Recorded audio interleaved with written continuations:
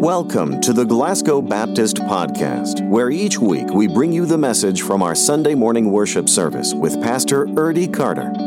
We want to help you apply biblical truth to your daily life. Well, let me ask you to take your Bibles and go with me to James chapter 5. We've got today and next Sunday, and we will end this series on the book of James, looking at the blueprints. To be quite honest with you,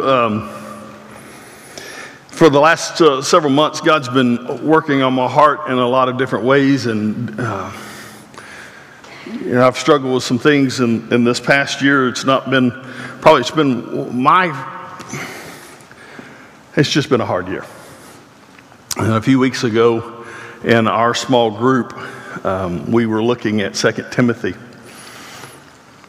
And in 2 Timothy, there's this moment where Paul tells Timothy, dealing with all the conflict and dealing with all the things, have gentleness. Well, I just be honest with you, that night, when we read those words, I didn't like that word. If you know anything about me, you know that gentleness is not one of the characteristics most people describe me as. I like Jesus when I love it that Jesus confronts people. Now he does it with love. I get that. A couple weeks ago on a Wednesday night, we get to one of my favorite texts in Mark where Jesus turns the tables over. I'm like, yes, finally, we're going to throw tables. Let's box. Let's just straighten these people out. That's my favorite part of Jesus at times. But that's not all of Jesus. And so as God has been working, I know what's coming in James. I mean, if you've read the book of James, you know how James is about to end. I've known for weeks we were going to get to this text, and I've known for weeks that this is going to happen. It's like watching the movie Old Yeller. No matter how many times you watch it, he dies. It's not like you can watch Old Yeller again and all of a sudden Old Yeller lives. We know the end. I know what's coming with James. It's this word that none of us like. Well, let me rephrase that. Maybe you like it. If you like it, you're probably weird. But you're just probably different than most. It's this word patience. James is going to talk to us this morning in the idea of having patience. Now, I want to set this all up and remind you. As we look at this text, I want you to stop because the world has sold us a bill of sales, and we've taken it in. That life is supposed to be good. That all good things happen to those who do good things. The reality is life has never been like that. It's always been a roller coaster. Take your Bible and start reading in Genesis and realize it's one of these moments through all of Scripture. And yet somewhere along the line, we've bought into this thing that we're supposed to be happy all the time, and therefore that's our expectation. But that's not what the Bible teaches. The Bible teaches that we're going to have moments. Though I walk through the valley of the shadow of death, I'll fear no evil. And all these things, these moments, Daniel is in the lion's den. Joseph is sold by his brothers. Israel is wandering for 40 years because they can't get their act together. It's all about the right relationship with God. And in the right relationship with God, it doesn't mean life is just a bunch of roses. It just means that we know He's going to show up and do His thing. That only God can do. And in order for us to understand that, there's this word that we have to learn to have, and that's patience. Because the world tends to think it should just happen by normal. This morning, I want to look at the formula for patience. James gives us this formula. It's a text that I hope will speak to you as much as it spoke to me this week. So if you have your Bibles in your James chapter 5, would you stand as we read God's Word?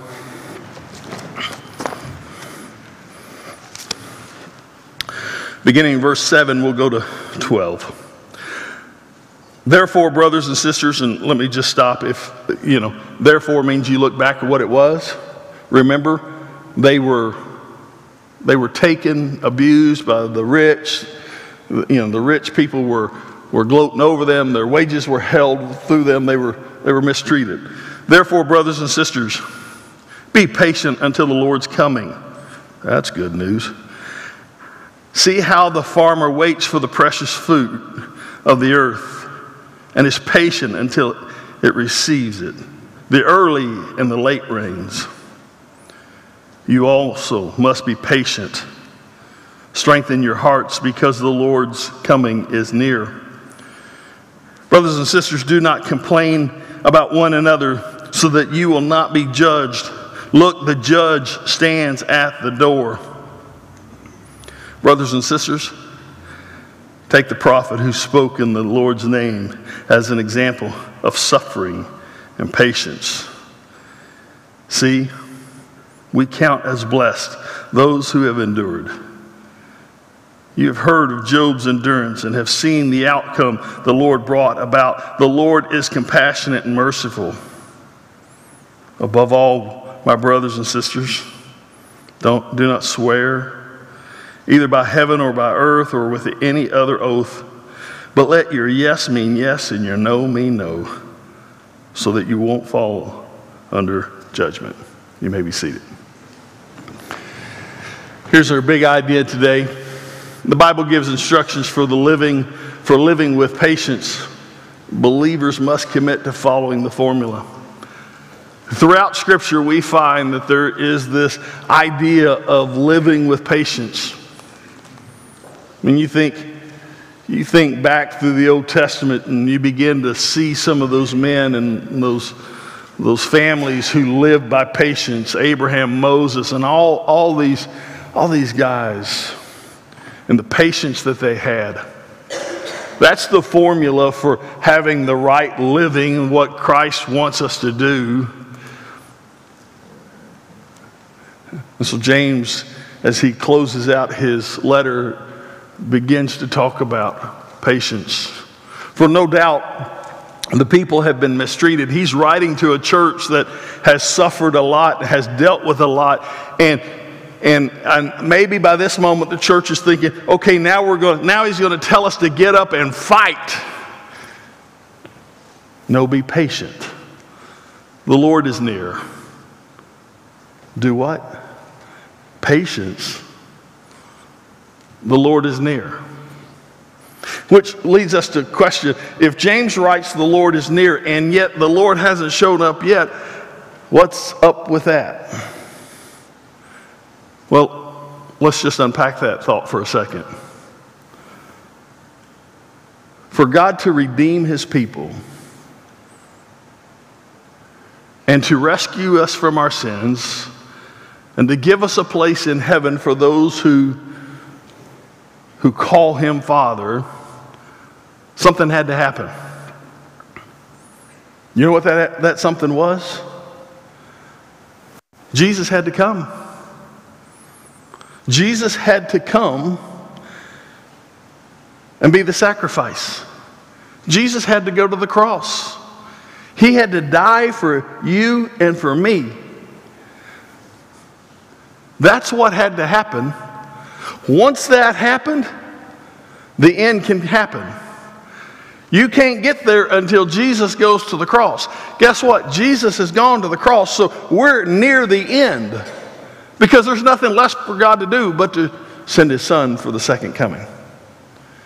And so James says, listen, Jesus has already come. He's already gone to the cross. Just understand as a believer, the end is near. What that near is, we don't know. But everything else has been done. All he has to do is show back up. In fact, he tells us in, I believe, verse 10, he says, listen, the judge is at the door. In other words, he's close. He can hear you. He knows what's happening. It's just any moment, all he has to do is come back. So what are we to do? Be patient. He's got this. And so James gives us three people or three things to look at. And here's the first one. You should have faith like the farmer. Faith like the farmer. When you look at a farmer, you recognize what all a farmer does. I mean, if you plant a garden, you get a little bit of that idea. But you don't really know the whole scope of things. Because if you've planted a garden, likelihood is you've got an income other than the garden. For the farmer, his whole livelihood is based on planting and seeing things grow and the harvest. If that doesn't happen, he's in trouble. So there's faith that's involved in doing that. He gives us three things we see in this text. First is we embrace God's faithfulness. We embrace God's faithfulness. In verse 7 there, he tells us to wait for the precious fruit, for the early and the late rains. You see, in this culture, it really rained twice. An early period, April, May, and October, November on our calendars. Those were the two periods of rain. Everything else was dry. And so he would wait patiently. Here comes God. He's given the rain. You have to embrace God's faithfulness. When we come to moments in our life when life is thrown upside down, we have to believe that God is still on his throne and he knows where we are and what we're going through and what we're walking through. And listen, that's sometimes a difficult thing when all we see around us or hear around us is trials and tribulations. If all we can see is our pain and suffering. We have to embrace God's faithfulness. Second thing is we've got to express trust in God. Express trust in God. Verse 8 says, be patient. Strengthen your heart. Strengthen your heart. The New Living Translation will say, stand firm. It's this moment in which you gather yourself and you understand that God is faithful and you're not going to let anything else convince you otherwise. That in the midst of your trial, in the midst of your suffering, that you know that God is still in control. You express that. You trust God. And thirdly, we see expect God's presence. We expect God's presence. In verse 9, catch what he says. I've already alluded to this. Brothers and sisters, do not complain to one another so that you will not be judged. Look, the judge stands at the door. Guess what? Expect the presence of God. It's like a parent standing outside their child's door listening to the phone call. The dad listening to his daughter's phone call to her boyfriend. Expect God's presence. When you are in those moments, be careful with your words because God is listening. Just express your trust in him. Expect his presence. Have faith that God is in control. Have faith. Listen, to have patience, you've got to have faith. To have patience, you've got to have faith that it's going to be okay. That God is still on his throne. That God is who he says he is. The second thing James tells us in this text is to serve like the prophet. You should serve like the prophet. This is the one that I don't particularly care for. Not the serve, that doesn't bother me. It's like the prophet. Look what he says in verse 10. I think I have it up here. Brothers and sisters, take the prophet who spoke in the Lord's name as an example of, what was the word there? Yeah, suffering. Show of hands, how many like that word? Yeah. We don't, it could have been okay. I'm not sure why James has to. How about Lord's name as an example of patience? But he has to add that word suffering there. So we see two things in this text. First, we see that we're to speak God's word. That's what we're supposed to do. The prophet speaks of God's word. And I kind of gave you a hint. The second one is what? Suffer for God. Suffer for God. Speaking is, we all can do that. It's the suffer for God. And I was thinking about Jeremiah today, or this week. Jeremiah was a prophet, they called him the weeping prophet.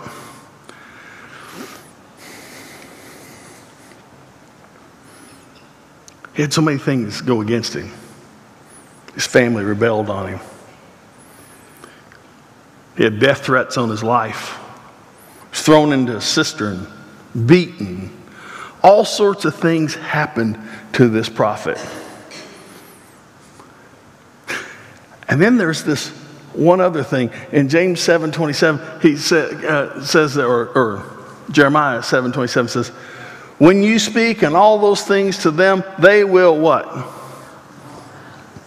They'll not listen. Listen, you're going to go and you're going to proclaim and nobody will listen.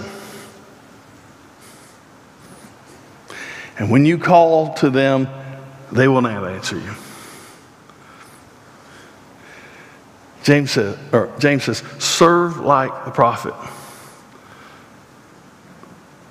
Remember, a prophet speaks, but a prophet also suffers. And patience comes to this moment when we recognize we're to serve regardless of what the outcome is. We're to serve regardless of what the people respond. Patience teaches us to have faith. It teaches us that we need to serve and just continue to serve even if nobody listens or nobody cares.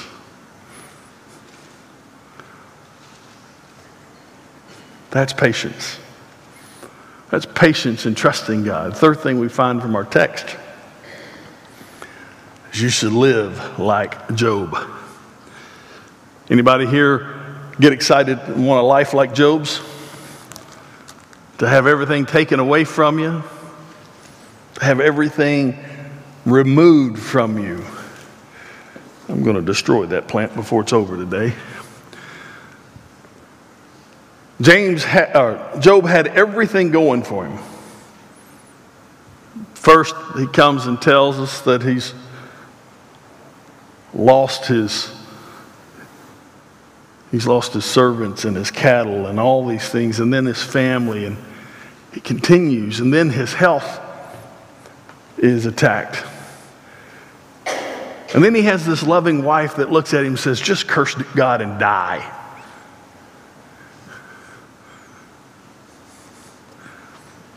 And James says, here's the formula for patience. Have faith like the farmer, serve like the prophet, and live like Job. So what does that mean? Well, the first one is simply this. Perseverance through hardships. Perseverance through hardships. We come to the moment in which we all will have hardships. Verse 11 says, see, we count as blessed those who've endured. You have heard of Job's endurance, and you have seen the outcome that the Lord brought about. The Lord is compassionate and merciful. In other words, God knows. God sees. God's aware. So you just keep persevering. He's aware. He doesn't need you to remind him every day. He knows the pain.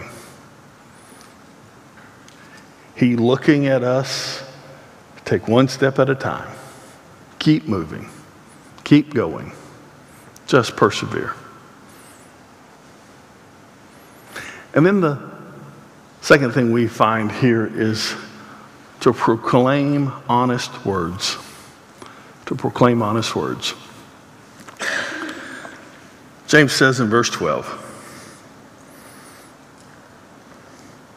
above all, my brothers and sisters, do not swear either by heaven or by earth with an oath, with any other oath, but let your yes mean yes and your no mean no, so that you won't fall under judgment. Now let's unpack that a moment, because sometimes we have this idea that we're not to give an oath. But throughout Scripture, we see oaths given. We see God giving an oath. You go tell them that this is the word I'm giving, and I'm going to do this. This is my word. This is my oath. So we know that giving an oath is not sinful. We know that it's necessary at times. But the idea behind the oath is truth. I mean, if you've ever, just show of hands out of curiosity. No, don't do that. I was going to ask how many had to sit before a judge before, but we probably ought not do that. I had to once for somebody, not because of me, praise the Lord. But, do you swear to tell the whole truth, nothing but the truth, so help you God? I do. The idea there is everything you're about to say is truthful. And so they make you swear an oath. But the thing is, as a believer, we shouldn't have to swear an oath. We should just always be speaking the truth. We should always be proclaiming honest words. So when we talk and when we encounter people, when we deal with difficult things, when we are on our highs and on our lows, the words coming out of our mouth should be honest and truth. Several years ago, my early days of student ministry, a guy by the name of Rob Turner, I've had Rob preach here before. I don't know where he got it. He did it, and we hung out enough that I picked it up. We'd be talking to a student, or I'd be talking to a student, and they go, "Yeah, I did that as a Christian." I'd constantly go, "As a Christian, you're telling me the truth." That would be my words. If I didn't believe you, I would stop you and go, "So as a Christian, are you?" Well, the problem with that is my assumption is you're not telling me the truth all the time. So we would laughingly go, "As a Christian?" But see, as a believer, that shouldn't have to happen. We should be doing that without somebody making us swear an oath or without somebody calling our attention. And so James tells the church here, have patience. The end is near. And listen, I would tell you today, the end is near. There's nothing else left for God to do. He's already sent his son Jesus. He's already gone to the cross. All's we're waiting for his Christ to return. Amen. And so the end is near. What we need to do is live and act and believe as believers. And that means patience. That means having faith like the farmer, serving like the prophet, and living like Job.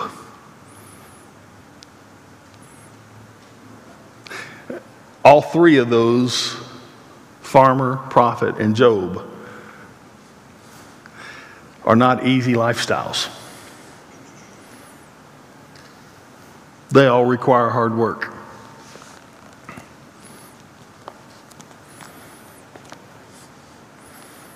They all require patience.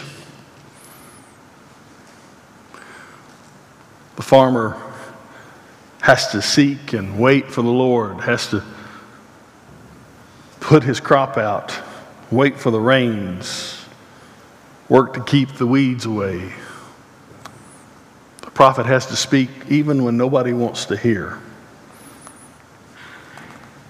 He has to be willing to suffer even when good, godly people act ugly. And Job, daggone Job. We look at Job's life at the beginning, we think, what a life. We look at his life at the end, how glorious is God, but we forget all the pain and suffering between the two. And that's where we are. So this morning, formula for patience. Have faith like the farmer, serve like the prophet, live like Job. My question to you is, how much patience do you have? You can be like me. My patience are not always, I can't wait 2 minutes on the microwave. It gets to a minute 50. Well, that's good enough. You know, patience in traffic. Come on. I don't do that. I don't. But if I can find another way around, I will. Do you have patience? Is God trying to teach you patience? How do you need to respond today? Maybe today your response is there at your pew to acknowledge that God's put you in some positions for you to experience His grace and love. Maybe that's where you are today and you need to stop and acknowledge, God, I realize you're teaching me something. Help me to know what that is. Maybe you're here this morning and you don't know Christ. All this idea of patience and God and serving, and it's new to you. I'd love to tell you more about that. Maybe you're here this morning and God's been leading you and telling you that you need to join this church family as a family of faith so you can be a part of serving as He's called you to. Would you just respond to God today? Let's stand.